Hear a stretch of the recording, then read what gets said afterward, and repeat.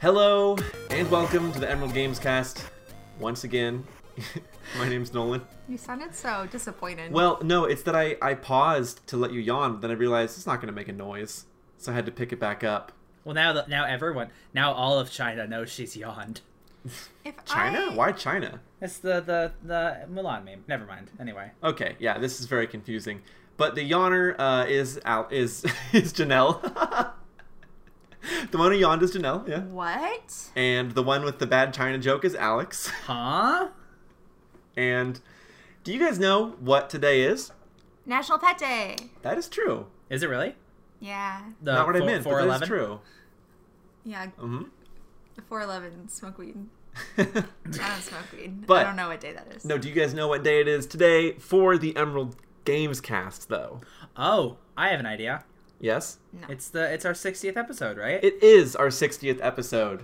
Oh, wow. Is it our diamond episode or our silver Pearl. episode? Is that the it's certainly not the wood anniversary. I know that, right? What the is fuck the are you wood anniversary? talking No, about? you guys, there's like a thing. So like No, Alex, you too. What are you guys talking about? who do you want to go first? I want you to go first because wood, I guess, is weirder somehow. So this is the thing. I don't know the numbers, but with wedding anniversaries, this is an old traditional thing where like you give a certain gift of a kind of material each year, and they progressively increase in value. So like the first year is like the wood anniversary, and you'd give like a nice chair or like a wooden bracelet, and then there's like the topaz anniversary, and eventually you're up at diamond again. I don't really know the numbers, but this is a thing. I'm not the only one that's heard of this, right? This is a thing. Yeah, Okay, I was just about to say Yeah. it's like everyone uses it for every like major like media property anniversary. It's like gold and Yeah. silver and platinum and diamond, and I didn't know about wood, but like maybe wood is for like a wife or a husband, like you are getting ready to get to divorce. yeah. Nobody gave a shit about Disneyland's wood anniversary, right? Like, Maybe what, Janelle? I thought my joke was too inappropriate. Okay. So this is our let's say it's our sapphire anniversary, because that's my birthstone, and I like that one. I think that the Emerald Games Cast can get a half-price meal at Denny's. I like Grand that. Slam, baby. The Emerald Games Cast could go to every Robin. It's Red Robin in the neighborhood and get a free milkshake at each one. The Emerald Games throughout the day. Cast is now eligible in all states for the COVID-19 vaccine. For the fucking, never mind, I forgot what they call So, it. What jokes did they call aside- it at the beginning? The novel coronavirus Sorry, variant 19. I'm in a weird place here. Yeah, it's okay. But the Emerald Games Cast is in a good place. Episode 60. It is currently April 11th. It's a nice, beautiful Sunday. How are you guys doing? Pretty good. Doing pretty good? Yeah. yeah, doing A-okay. I'm excited to hear about some of the games you guys have been playing, because Yeah. you have two games you've been playing that you wanted to talk about on the Yeah, podcast. We do. GTA San Andreas. Oh Yeah, my well, God. that as well. Janelle We was have actually been- telling me about that the other day. We have been playing San Andreas. Yeah, It's but we fun. won't talk about that one. Go read the 2004 New York Times review, We actually got which I did last night. a couple of newer games to review before we go into the news. And I think, to me, the more interesting one here is It Takes Two, which, listener, you may remember A Way Out or Brothers, A Tale of Two Sons by...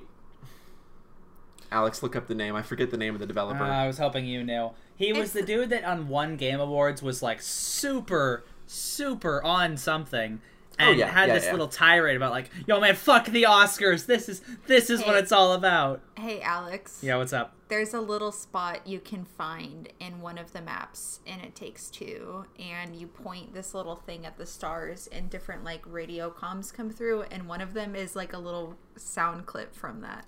Is it really? Yeah, it's the recording of him. Wow. So I looked it up. The developer Joseph is Fares. Haze Light Studios. Yes. Director Joseph Fares. This studio, if you've played either of those two previous games, you'll know specializes in lately has specialized in like asymmetrical cooperative play with A Way Out and It Takes Two. Previously with Brothers, it was about one player controlling two characters simultaneously. But regardless, their games have all been these sort of narrative journeys focused on cooperation between two characters. They're very unique, a little weird, and pretty good, the ones I've played at least. And It Takes Two in particular, it's a game that came out March 31st on PlayStation 5 and 4, along with PC and other places and whatnot. But in this particular game, you play a married couple who is preparing to divorce, and their daughter has these two little a clay doll of her father and a wooden doll of her mother, and makes a wish that they'd be friends again and that they wouldn't end their marriage, and makes the wish to this book she has, like a self-help save your marriage book by a doctor named Dr. Hakim, and it sort of magically transposes her parents into a world where Dr. Hakim, as a literal anthropomorphic book, is trying to save their marriage by forcing them to go through these cooperative challenges that require them to communicate.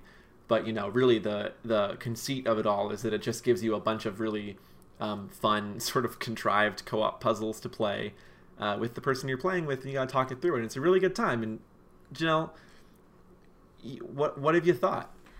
First, it came out on March 26th. Oh, damn, I was so close, too. Ooh. Okay, god dang. The Gamecast anymore. I think it's the most interesting, game like this I've ever played. It's the best. I'm not a platform person by any means, so for me, it's my favorite platformer that I've played so far. Wow. And it's so creative. Like, the level designs are like nothing I've really ever seen before.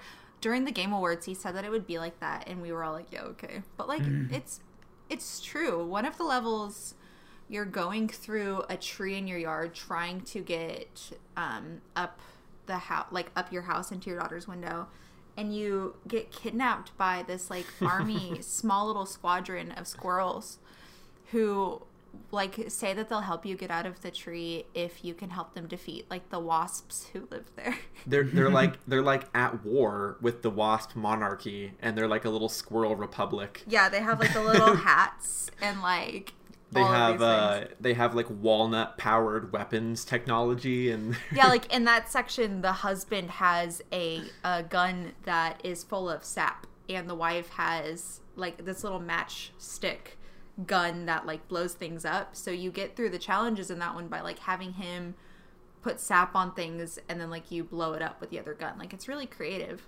And so that's how all the areas work, is the two players' abilities are both asymmetric and require the others to function. Mm-hmm. In that you need to, another one that I really liked is that the male character has 3 nails that he can throw, and they stick into wooden surfaces. And the wife has a hammer, which can either hit the nails down or can swing on the nails, swing from a nail to a platform or whatever. So, or your nail can trip switches. So you have one person platforming and the other person across the way, basically placing these nails for them, calling them back, throwing the nails at switches, switching platforms on and off, and all this stuff. And it's a real it's a real communication challenge. It is. It really is. And the story is really fun so far. We haven't finished it yet.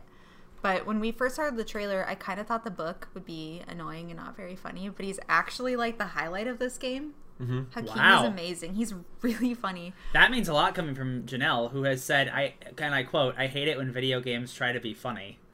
So, well, yeah. Sometimes they don't land it. Yeah, sometimes they don't. That's true. Sometimes you get Jackbox humor. Yeah, unfortunately. And then sometimes you just get really funny quips from this stupid book. And it's I've heard the whole game compared really favorably to Portal or Portal 2, because you have these really clever cooperative puzzles, and you have this sort of funny narrative guiding plot tying it all together. Unlike a game like Portal 2, the narrative really works as a carrot on a stick, because it has more tonal variety than a game like Portal 2, which don't get me wrong, is a masterpiece in terms of video game storytelling. But this works because it is mixing humor and you have the marital tension between the two protagonists, and you also have the tense relationship between them and their daughter, and the sort of will they, won't they of if they will begin to try to reconcile rather than reluctantly cooperate, all these things, which of course you know where it's going. I mean, we haven't finished it, but obviously they're going to stay together, but the story is written like a fun Saturday morning cartoon. But at the same time, like, it's pretty adult. Like, there's a lot of adult language in it, which I really like, because I think that's not that, like, I think games need they say the fuck word. No, not that one. No, they haven't said fuck. Occasionally they say shit, but it's not very common. But I like that because I think that they seem like an actual resentful getting divorced couple. Yeah. Like, they seem like a very realistic depiction of that. Like, a lot of the challenges that they face, like, in these different levels come from, like, you were supposed to clean out this beehive, like, a year ago, and you didn't do it. And I'm pissed now at we're you. fighting and wasps. now it's an empire. Yeah, things like that. And I think it's just incredibly well done. It's beautiful. The art is really good. All of the different levels are gorgeous in a really surprising way each time. Nolan, you said that, real quick, you said that you were pretty convinced that they were going to get back together. What if they don't? Like, that's kind of been a running theme with Joseph Fares' games, that there's like a twist and a subversion. No, I guess that's true. What if they just are like amicably like, this actually won't work? I feel like that'd be kind of an interesting, fun twist. I don't know. I have not played the video game, so. It could be. It's possible. Though, I feel like the game really does. I mean, it could be a big subversion thing, but it really doesn't seem like it would be. The lessons that the Dr. Hakim's book teaches are very, they're very surface. Like, so they're not, I don't know, it's like chapter 1, fix your relationship, chapter 2, collaboration, and then that's like the extent of what he gives you, right? Like, he gives you these puzzles, and your characters will start bickering, and he'll come in and he'll be like, you have to collaborate, you have to communicate, and that's like it. But they're becoming like, also, like a self-help book would do. Yeah. Yeah. It's fun because, like, they're kind of learning things throughout the game, but at the same time, they're becoming, like, kind of terrible parents at the same time. They're convinced that the way to stop being toys is to make their daughter cry again. Because they want to her tears turned them, her tears animated them. They're trying to undo the spell by making her cry again and getting back into her tears. So you have, like, a boss fight with her old, like, favorite stuffed animal who's like, you won't make my best friend cry. That's not happening. And right now we're at a point where they're trying to get through her bedroom in this big, like, toy level to ruin her favorite stuffed animal. To make her cry. And it's fucked up. It's really fucked up. And for an example of the very adorable way that this game abstracts its settings to allow for really interesting level designs is like, so you're trying to get through her bedroom, so all of the obstacles, like Janelle said, are based on toys, and all of the enemies are toys. Like, you have puzzles where you have to platform on number blocks, but like there's a pattern based off the numbers or whatever, stuff like that. But the fun way they abstract all this is that they make the bottomless pit beneath the platforming just like a ball pit, like a plastic ball pit, stuff like that. Yeah. But what I want to say about it is that, like, it is we've talked a lot about the narrative and the fun mechanics, but what really I think makes this game shine is the pacing in the level design.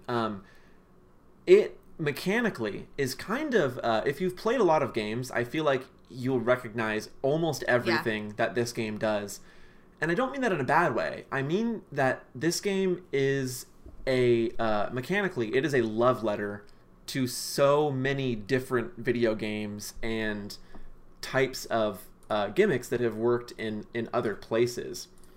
And it never lingers on one for too long. Yeah. And they're all themed after the area. So, like, when you're in the tool shed, your mechanics are entirely based off of, like, puzzles that revolve around one player having the nails and one player having the hammer. But just like any good Mario game, it will give you a new utility, like, oh, you can use the nail to create a place for the person with the hammer to swing, and then it will do that for like less than 10 minutes, and then it throws it away forever. It never comes back to it, and then it shows you, but not in a tutorial, in that sort of Portal way where it gently guides you into realizing you can do something. You realize, oh, you can use the nail to hold platforms in place, to sort of change the rhythm of moving platforms or whatever for the person with the hammer. Or you can use the hammer to break glass. Do that for 10 minutes, then throw it away forever. And then you leave the tool shed, and all of a sudden you get grappling hooks. And then the whole game is about grappling hook puzzles now. But then, boom, those are gone forever. So it just exudes confidence in that way. But also it cashes in on variety by just never being the same game for more than like an hour. Okay, cool. And absolutely. it just doesn't get boring. It's just it's so fun. And that's It Takes Two, right? Yeah. Yes. Okay, cool. What about the other game you've been playing, Nolan? Yeah. Played once. I played it twice. Okay. So we got a review copy. Very luckily from Playism, who published a game by a debut developer called Orbital Express, a game called Tasomachi Behind the Twilight, which is a collectathon, and it's the first game from this developer, but the person behind it is an artist named Nokras, and they've actually have quite a following. You may have seen their stuff before. It's this sort of Chinese, sort of like Far Eastern fantasy architecture blown up to very fantastical proportions, like these huge, almost futuristic looking cityscapes, but all made with imperial Chinese architecture. You were telling me about it before we started recording. It looks gorgeous. It does look gorgeous. It's beautiful. It's really what not only the game lives and dies on, but what the game was sold on. Because for people who already know Nokras and are familiar with this art, this is going to be like the game that lets you be inside of one of this artist's paintings. And in that sense, it does marvelously. You control a character who has abilities that you gradually unlock, but mainly they're all related to basic 3D platforming. But you also have an airship, and you can fly around the levels.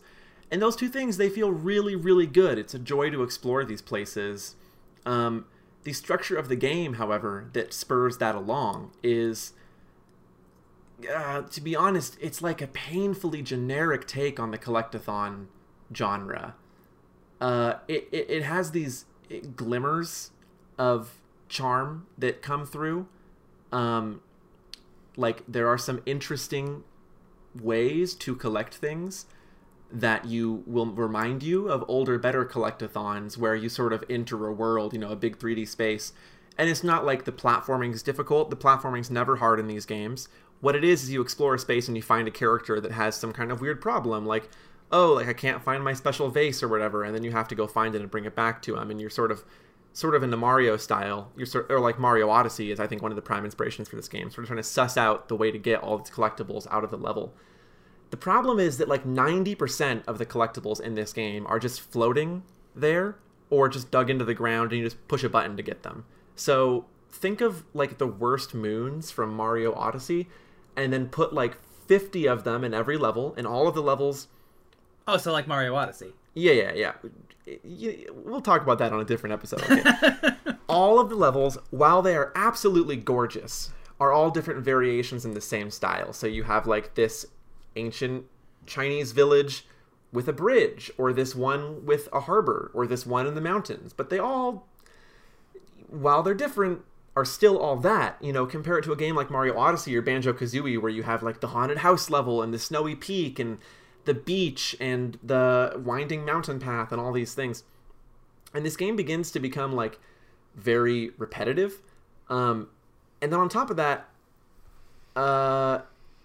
it just sort of feels like, I don't know how to describe it, because the assets are clearly original, but you play this game and you're like, damn, this game was made in Unity.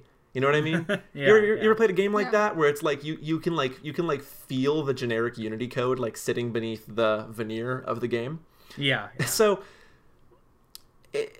it's like a competently made game. Okay, but then outside of the main areas, there's these levels that are just moving platforming sections that you have to do in every area to sort of like clear the fog. Like how in Okami you have to like revive the trees to make all of the collectibles actually appear in the overworld.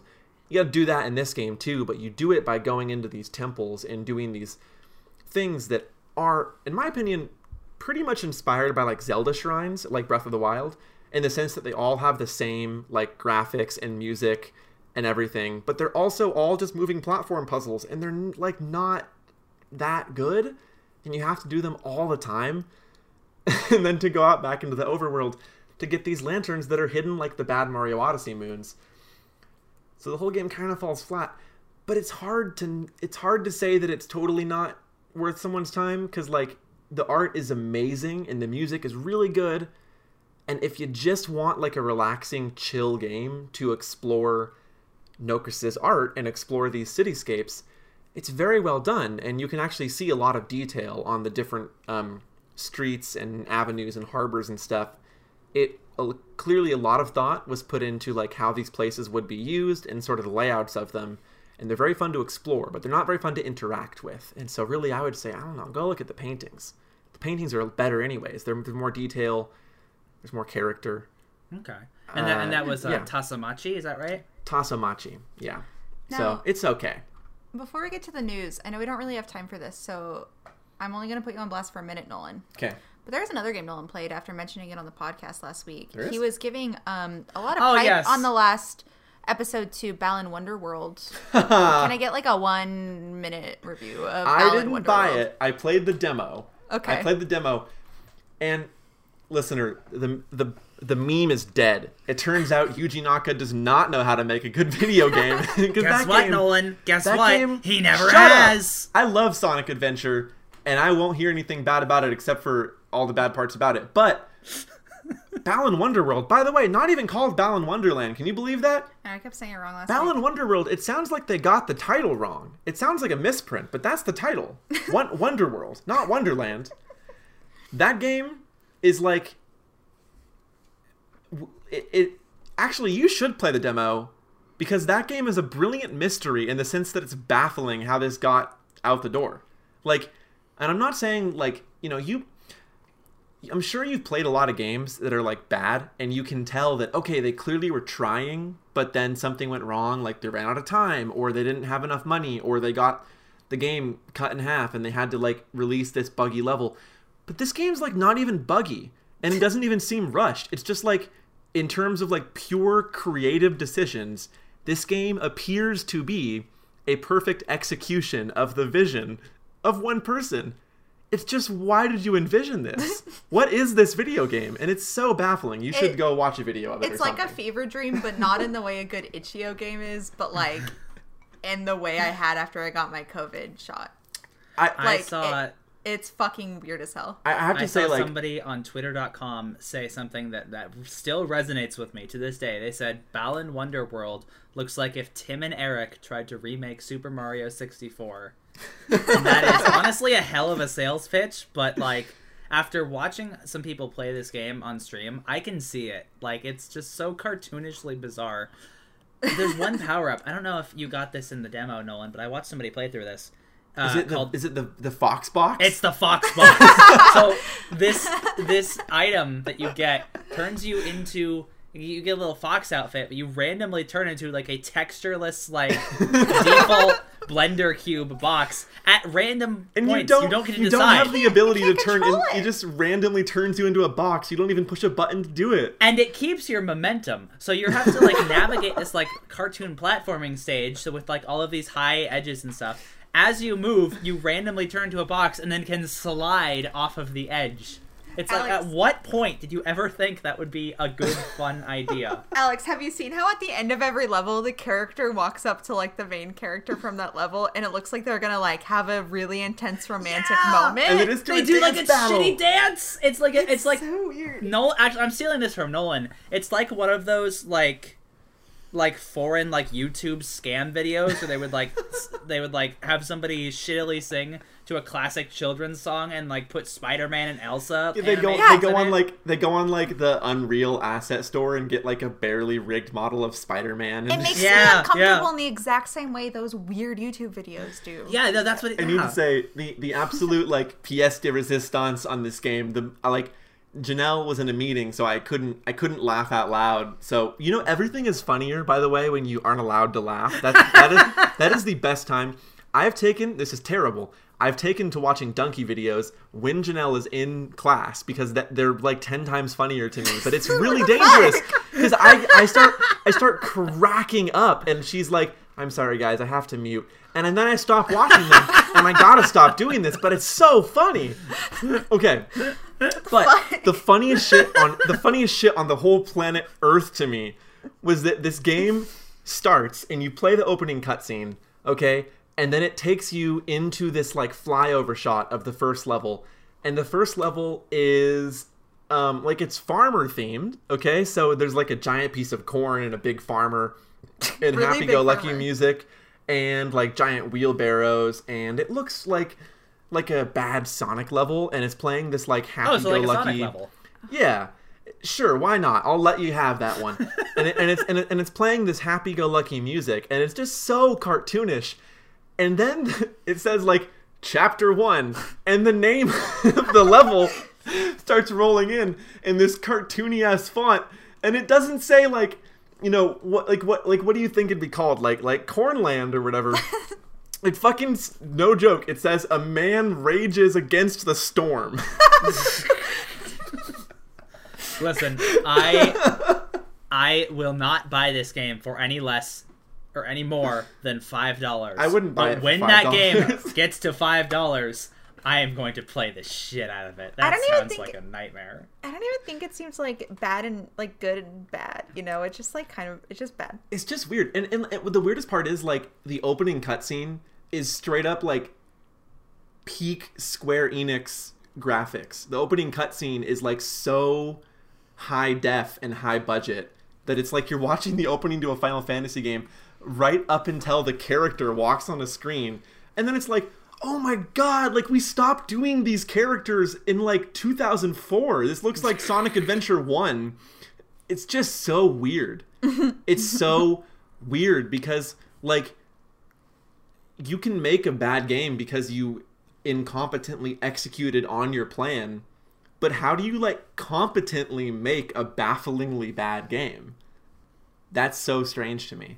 Yeah. I've never seen it. I remember seeing articles about how, like, Yuji Naka had to beg to get this game made. Like, this is the last game that he got one chance to make a game with Square Enix, and that was it. Oh, man. Yeah, and so don't play that. Yeah, don't play that one. Do not play Balan Wonderworld. Or Balan Wonderland, or whatever the fuck it's called. Wonderworld. Wonderworld? Balan Why Wonderworld. would he say that? Why would that be the name? I know. No. It's like, I don't know.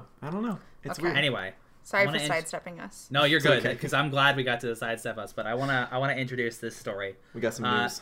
Several weeks ago, on recording, we got a email from somebody, I think, asking us about what we thought was going to happen with E3. I do not remember what Nolan's response was, but mine was that I think E3 is on its way out. Janelle was saying, I think it's going to be just fine, nothing's going to change. But one thing that me and Janelle both agreed on was that this year they will have an E3 and, like, say we're going to do E3 this summer, and then it'll instantly get shut down because of COVID restrictions. And to our surprise, I don't know about her surprise, but to my surprise at least, nothing shocks me anymore. I don't feel anything. E3 decided to do the smart thing and say it's going to be just completely digital this summer. Yeah, and it's... Sorry, continue. No, I was just going to say, it sounds like a normal E3 with a couple of surprises, but for the most part, it's like the gang's all here. They're all back and doing E3 again. Except for not, because they're actually just going to have a lot of really interesting people there who aren't normally there. Yeah, like, that's what I was going to get to, yeah. Like Capcom and Konami and Take-Two, Warner Brothers, they've never been to E3 before, as far as I know. Konami's the big one. I think we can talk a lot about Konami. Well, they haven't been but... to E3 since 2015, I think, and that was like a all-out disaster. It's like infamously one of the worst press conferences, and Konami's goodwill with the games industry is dwindling. And then here they are, they're going to show up 2021 at E3. What are they even going to do? Like, are we going to get a Metal Gear Solid remake? Yeah. But E3 2021 will be back this June. It'll be a free showcase. There was some leak or rumor that it was going to be paid, and then they instantly came out and said, nope, it's free to everyone who wants to watch it online. Everyone who's going to be there is Nintendo, Xbox, Ubisoft, Take-Two, the standard fare. And then, like Nolan said, Capcom, Konami, Warner Bros., and Koch Media are also going to be there. And there's some big absences too, though. Like some ones that you expect. We're not going to get Sony and EA are. I mean, they dipped out like a little while ago. So like Sony, I expect to be gone. EA usually has their own separate event. They have like EA Play, right? Usually. Yeah.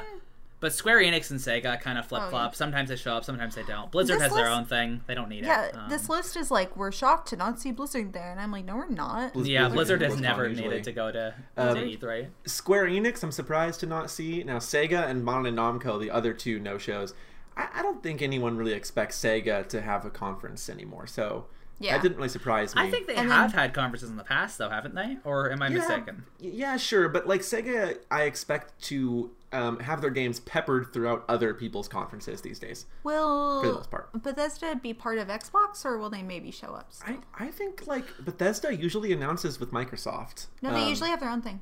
Yeah, well, I know, but I meant before. That only started in 2017. Yeah. Before that, Bethesda typically announced at Microsoft's conference, and it looks like they're not showing up this time. So I wouldn't be surprised if they were an Xbox because of the really big news about the Microsoft Bethesda buyout, and even before this, they were already sort of buddy-buddy. This would be, in my opinion, a perfect time for Microsoft to try and upstage Sony by like just loading us with first-party games if they've got them. Yeah. Sure. Yeah, that's the question, right? Because like a lot of the stuff that they've announced, people have come out and said like it'll be years until we get to see like Fable and like apparently Halo is definitely coming out this year, but we'll see. But yeah, I got to be honest, I'm very surprised to see E3 do the right thing in this case and to do anything at all. I kind of thought that everyone, now that they got a piece of the pie from last year, would want to do their own thing, but it sounds like E3 is winning out. I've never been wrong in my life. But speaking, well, as someone who's never wrong, Janelle, I want to ask you about the juiciest thing here that we briefly touched on.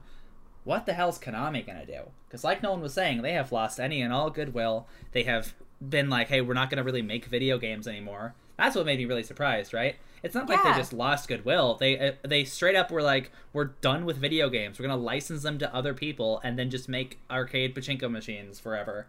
Some people think they'll do like a Blue Point Metal Gear Solid announcement. Some people think they'll do a Silent Hill announcement. I choose not to believe either because that would make me feel bad. Okay, check it out. Check it out. Here's the goods, Konami, okay? The ideas are free tonight. You don't gotta pay me, okay? No, Konami, you absolutely do have to pay us for these ideas. Okay, you pay for my consulting, but the ideas are free. Fine. Okay. Since last episode, we talked about the PlayStation 3, PlayStation Portable, and PlayStation Vita stores shutting down. Okay? The effect of this that did not make it into the episode, recent development, is that the prices of the first two Suikoden games are absolutely going to the moon. These games cost like $400+ now because there's no other way to buy them except to get the original discs. Before now, they were only available on PlayStation 1 and on the PlayStation Network, but they obviously are not available there anymore pretty soon, so everybody wants to get their hands on that sweet Suikoden 2. Jason Schreier published an article just 1 year ago that got big press about why Suikoden 2 is a must-play even in the 2020s. Konami, hit us up with the Suikoden collection. It doesn't even need to be a remake. Just give us those games on Switch. I have a better idea. Okay, better idea. They make pachinko machines. Okay. Small, portable, handheld pachinko machines. What are the stakes? They're getting into the console market.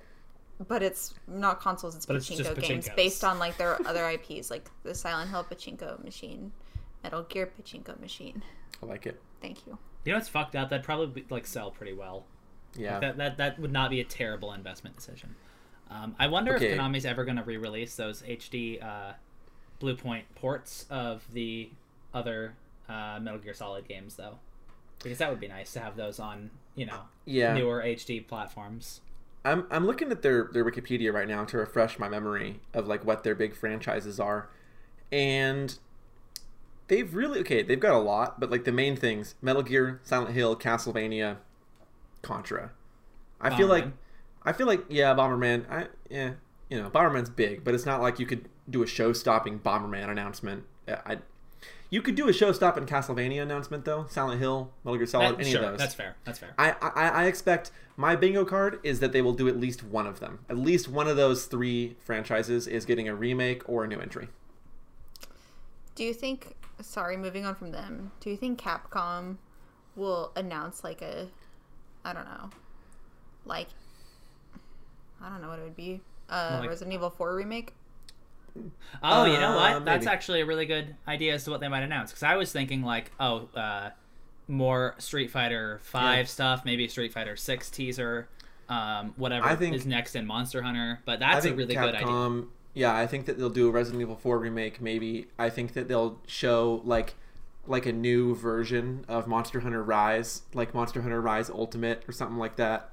For next year. Like what they did with World and just have a paid DLC, which was very nice. They should just keep doing that instead of reselling us the same video game.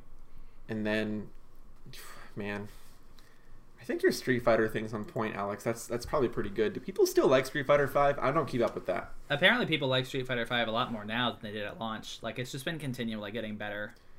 Yeah, because it was kind of a nightmare when it first released. But what does Koch Media do? I don't know. They do Hunt Showdown. That game is so fun. Yeah, you guys were playing that the other day. Yeah, we're into that game right now. So I mean, they don't develop it, but they certainly they're publish like it. They're like a publishing conglomerate. I don't think this is the same Koch as Yeah, let's see. They've got Deep Silver, so they've got Dead Island. Saints Row. Oh, what if we see Dead Island 2? Remember Dead Island 2? Do they own Dying Light? They do. Could they show Dying Light? Because Dying Light 2 looks awesome. I would love to see that. Didn't they just come out and say that there was a huge delay with Dying Light 2? I just saw news about Dying Light 2's map, so it's definitely still on the horizon. I wouldn't be surprised if it got delayed. Also, I'm looking it up. I don't think they do, you guys. That's a Techland game. I don't know who the Gotcha. That's a Polish publisher. I get it confused because of Dead Island. You see. That's fair. That's completely fair. Sure. What do you think Nintendo and Xbox are going to have? Probably the biggest boys at this conference. Breath of the Wild 2 trailer. Oh, I think I think we'll get it. I think to me, honestly, that's a coin flip. Breath of the Wild 2 trailer. Yeah, that's a coin flip. I think we'll definitely get a trailer. Okay, a little backstory into our personal lives here. Our friend of the show, Dylan, started a fantasy league where we kind of like fantasy football, but where we place release dates for video games and kind of quote unquote bet on those. And this absolute fool of a man, who I hope is listening to this so I can tell him to his face later how much of a fool he is, was like, Breath of the Wild 2 is coming out this year. So is GTA 6. And so is Halo Infinite. Did he have Final Fantasy 16? Yeah, and Final Fantasy 16. I love it. They're all coming out this year, 2021. I don't even think he's a fool. I admire the gumption. If I was head of a company, I'd hire that man for a job right now. Listen, it's frustrating to me because I would fucking love it if they were like Breath of the Wild 2 this holiday season, but it would also make me angry because then Dylan would be right. So it's a lose-lose situation for me, no matter what happens with Breath of the Wild 2. I think the question is, why are you so invested in him being wrong? Well, we are. I played to win, Nolan. I played to win. Well, we're not going to see Sony at E3. Is there anything else you guys want to talk about E3 before we move on? Can't think of anything. I shouldn't segue yet. No, I guess not. I'm looking forward to it. You guys excited for E3? Oh yeah, totally. I'm very excited. I like hopefully we'll have some coverage of that when that happens this June. We'll keep you posted. Yeah. And if any other developers or publishers sign up for it, we'll update the podcast. I had a fantastic time recording our E3 special last year next to the elevator shaft in Allen Hall. So oh yeah, I remember that. Maybe we can record one as far away from possible from the elevator shaft. Listener, little backstory if you weren't around then. There was a podcast studio being built in Allen Hall on the U of O campus, but for logistical reasons we weren't able to use it, and so the only free recording room was this little room that had like a direct access to the elevator shaft, and so it was a glass wall on one side and an open shaft on the other with a thin door. The acoustics were awful. We were crammed in there. It was so hot. There was no AC. It was the dark years of the podcast. No, the dark years of the podcast were having access to the podcast studio, but the microphones never working and only being able to actually record in there and release those episodes maybe twice. And then the darkest years of the podcast, Sisyphean nightmare. This will be like the podcast studio finally works, and then COVID. Boom! Just right there. Yeah. Take us out of the game. What other news is there, Nolan? Well, Sony, who's not going to be at E3, is Sony. making their own announcements. There's a big one coming here that is kind of... You guys remember when EA was like, single-player games are dead? Yeah. Okay, so Sony is doing the exact opposite of that. No, we'll get into that, but explain the story. Rather than Sony saying single-player games are dead, they're saying all we're gonna fund, or all we're gonna focus on, we're putting all of our resources, all of our studio efforts into creating these big cinematic single-player Naughty Dog style experiences. And obviously not all Naughty Dog style. I mean in terms of like production value, these big blockbusters. Like there's still gonna be God of War, Horizon. Days Gone. Well, not Days Gone. Yeah, but. Yeah. Games like that at the expense of some of the other stuff that Sony has typically funded. I think like Sony's already kind of been doing this, but it's now official.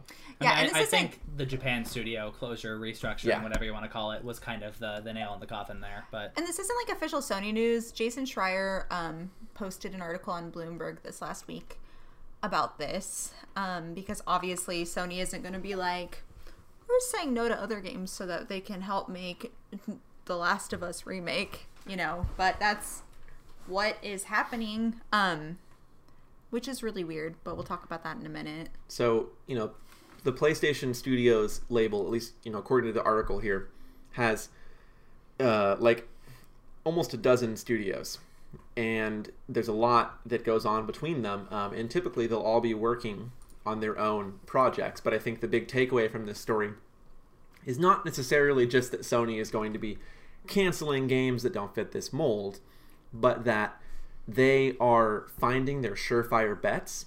And as we're going to see later in the story, they're actually taking several of those studios and basically making them work externally at the behest of other more successful, more sure bet studios.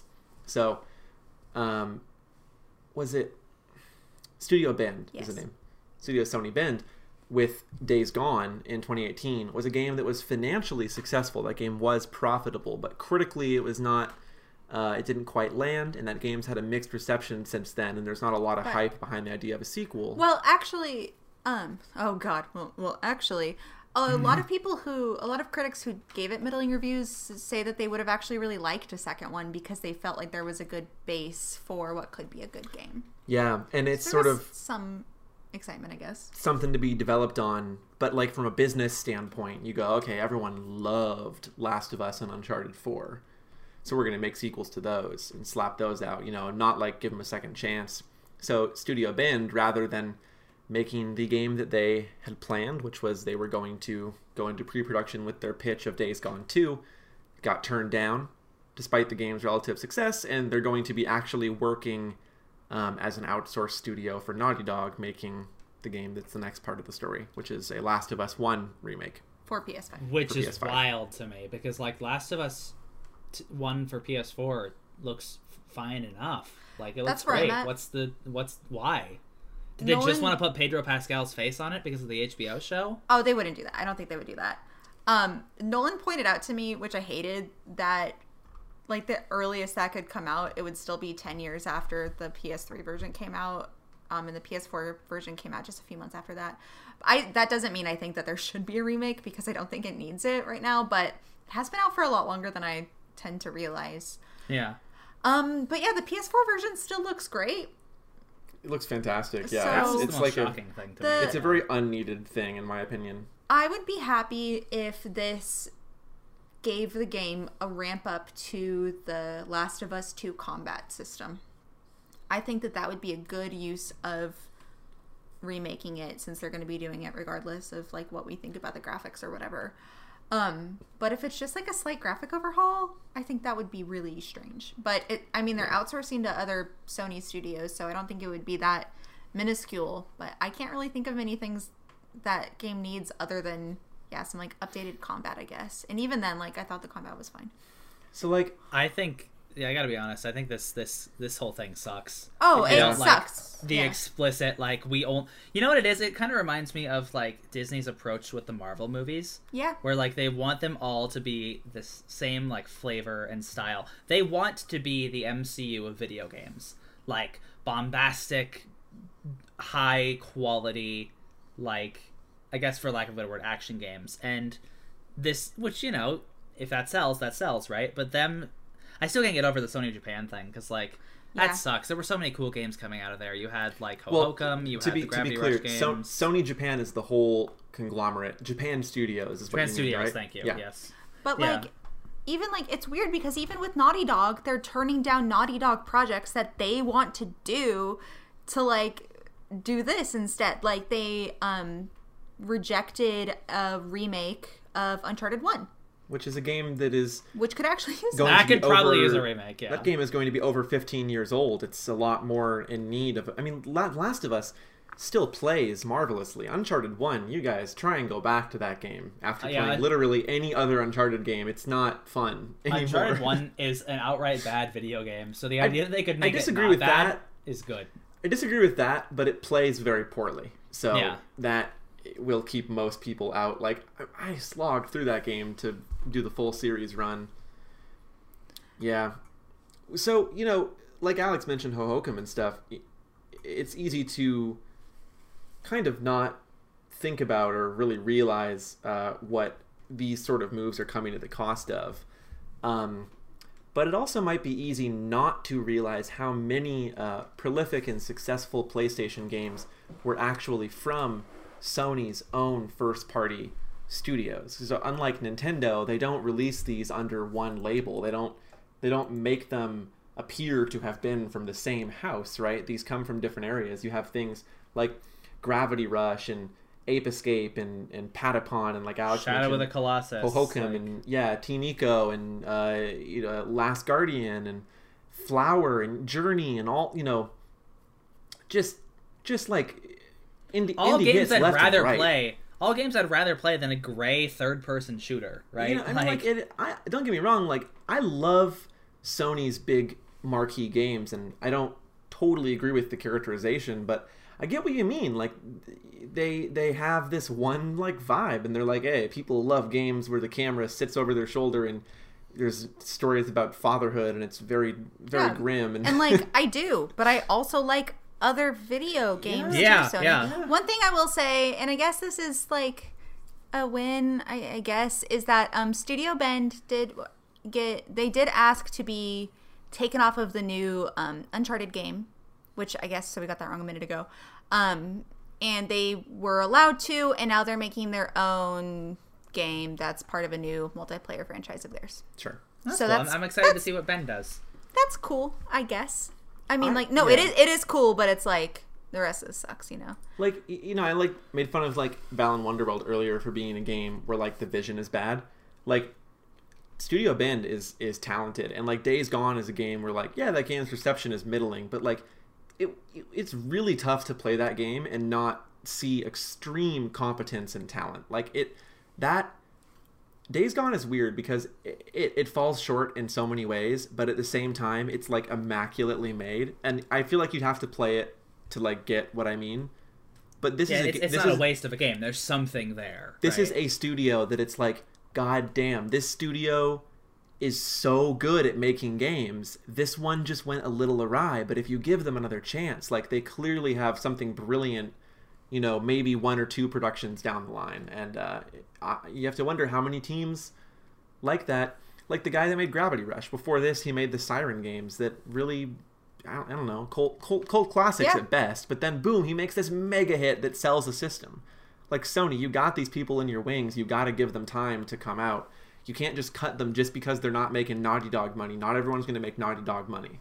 Yeah. Right, and no one else is going to make Naughty Dog money if you don't let them try. Naughty Dog made fucking Crash Bandicoot before they made Uncharted. You know, Crash Bandicoot rules, and that was a system seller. But the point is, people can make things that are radically different than what they have already shown you they can do.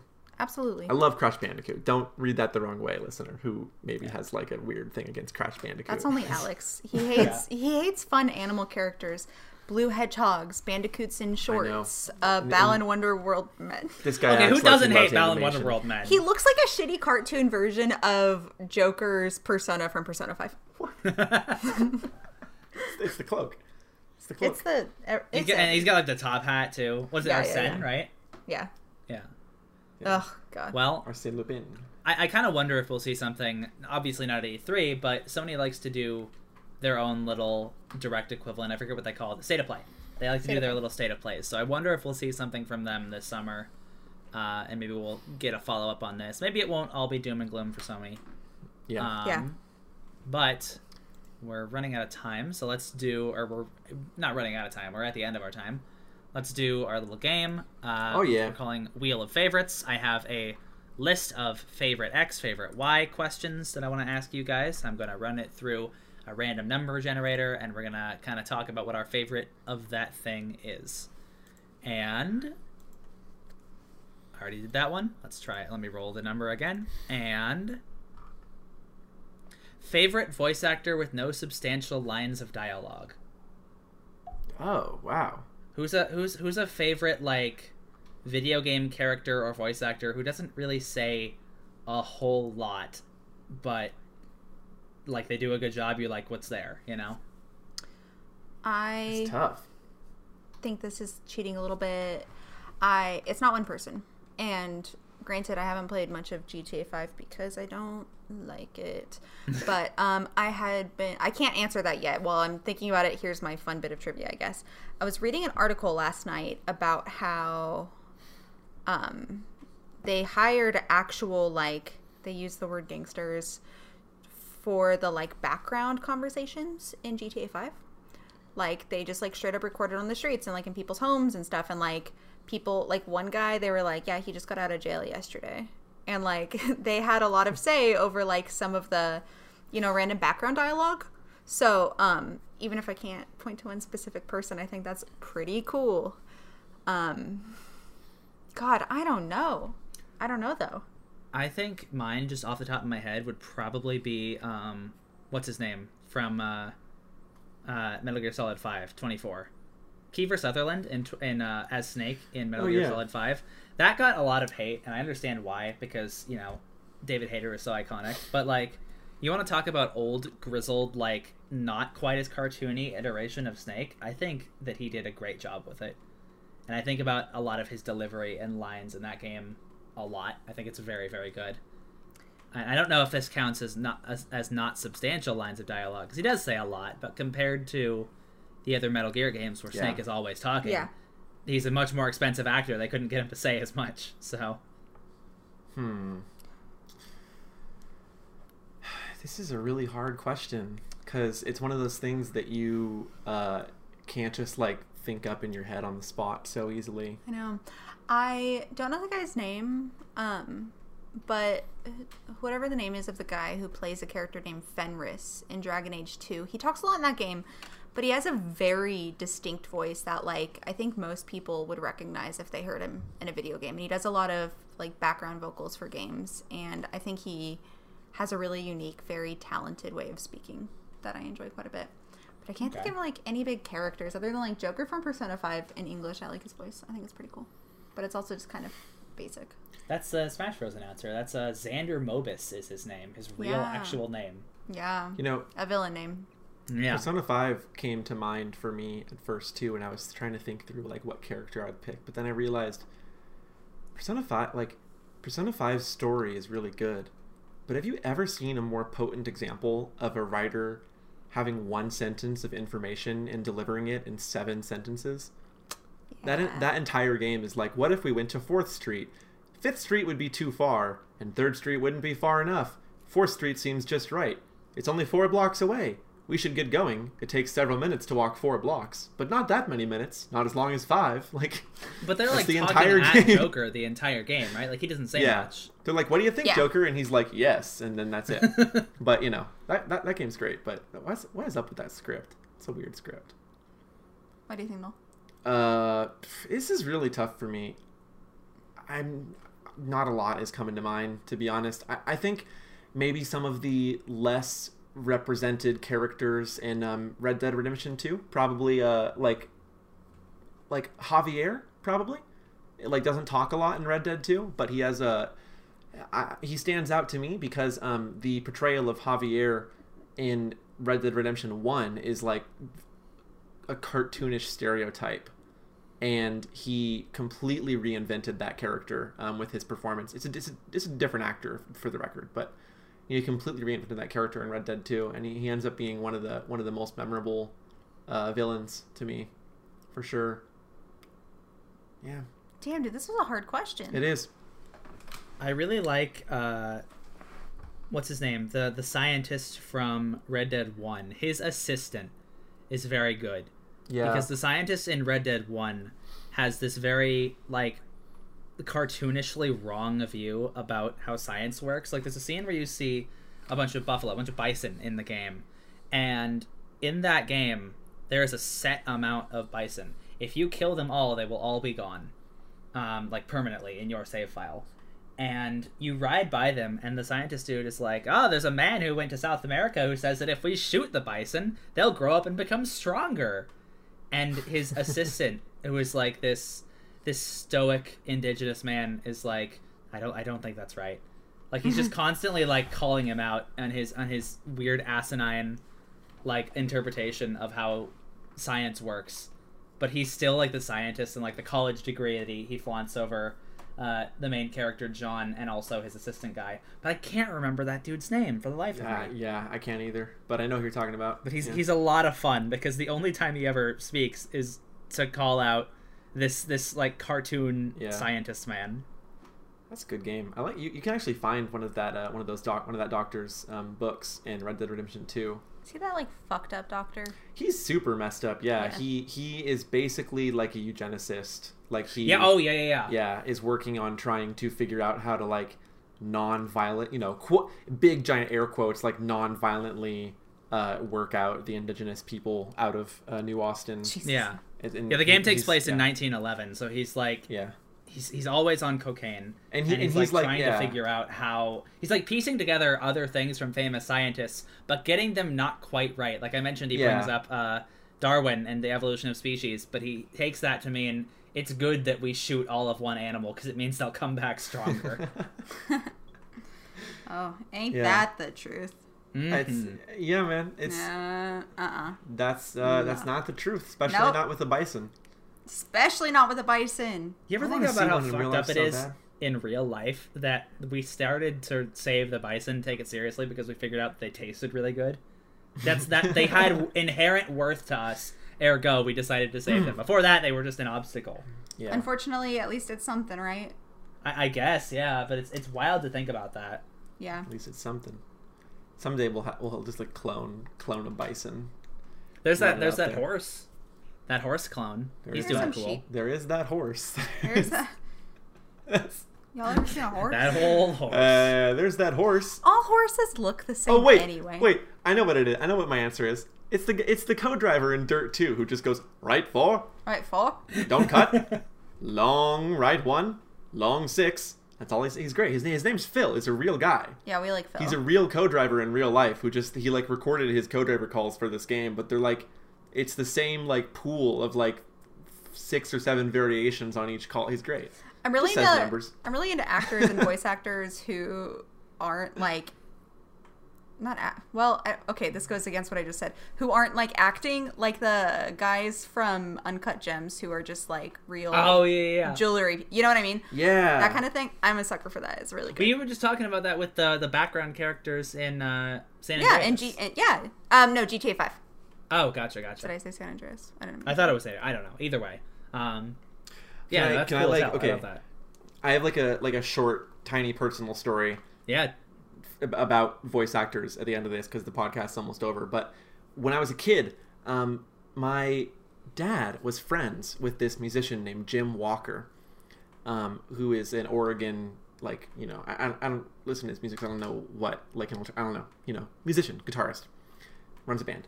And he, I don't even know how this happened, because he isn't a career voice actor, but he ended up being the voice of Fox in Smash Brothers Brawl in the English release.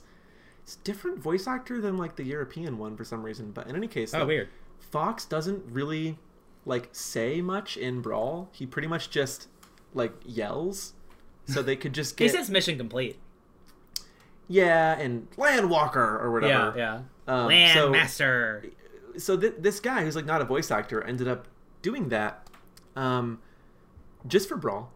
And then my dad took me to a store, and he's like, hey, I have a guy that I want to introduce you to this weekend. I was like 10, by the way. And he was like, this is, you know, you're going to totally geek out over this. And he bought me at the GameStop in Portland. He bought me Star Fox Adventures on the GameCube.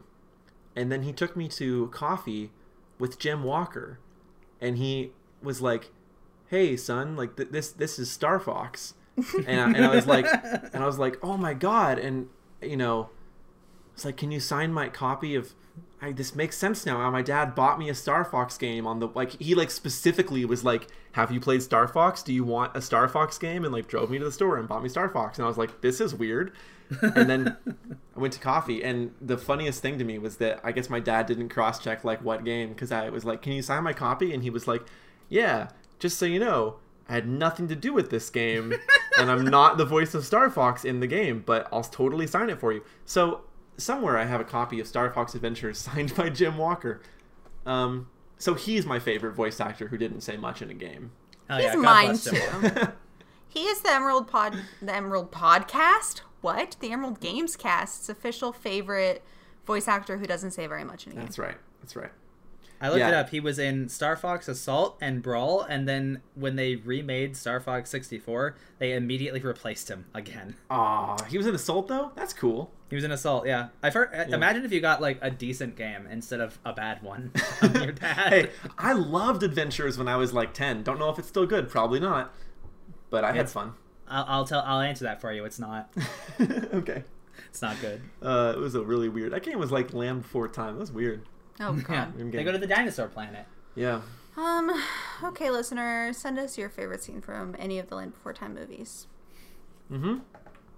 And it's just going to be the part where Littlefoot's mom dies. Like, that's it. That's all I'm going to say. That's so sad. Everyone on Reddit for like 10 years was like, that's the hardest thing to watch. Actually, no, I'm not going to do that because I was going to do the thing I hate. I'll tell you guys after. Okay. And the listeners, Okay. You'll never know. get to know. Fucking loser. Well, hey, don't insult our listeners.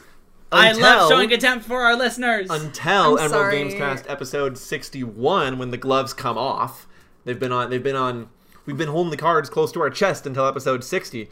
But next week you can listen to us talk about literally anything that you send us in our Twitter or our email. Not literally anything. If it's about a video game and it's a question or you want us to talk about it, send it to us at our email, emeraldgamescast@gmail.com, or tweet it to us at emeraldgamescast on Twitter. Or you can go on our Twitter. At ODE Gamescast. Thank you. Both of us, man. At ODE Gamescast on Twitter. Or you can go on that Twitter, and in the bio of that Twitter page, there's a link to a Google form where you can submit a question to us, and those go in a little document. We can see them all, and we'll answer them there too. Anything you want us to talk about. Otherwise, come on back next week for episode 61. And I've been Nolan. With me has been... So hot in this apartment. So I can't think straight because I'm like, my headphones are making my head sweat. Has that ever happened to y'all? We left the heater on. We did. And it's right above us. We've just been sitting under this heater. That's who I am. Poor foreheads. I'm hell bitch. What? And also, as always, with me has been... It's been a really nice temperature in my house, but I'm Alex. When Alex used to live in Eugene, he lived in an apartment that was underground. So he was like in a little concrete dip in the ground. Yeah. And it was always so cool in there. But I resented it because I lived on the second floor in like a packed-in cluster of buildings, and my room it had 2 windows, and they both acted like greenhouse walls. And I would be baking, and every single time I'd go on Discord and be like, wow, I'm really hot, trying to find a fan, Alex would be like, well, I live underground, and I'm really not hot. Every time. I'm a fucking mole rat. I live underground. God damn it. And now you have to live on the 2nd floor in a room that, well, I guess it's not hot either, so. God damn it. Whatever. Listener, if it's hot in your apartment, let us know. Let us know. If it's not, don't. I don't want to hear it. We'll talk about it in episode 61 next week. See you then.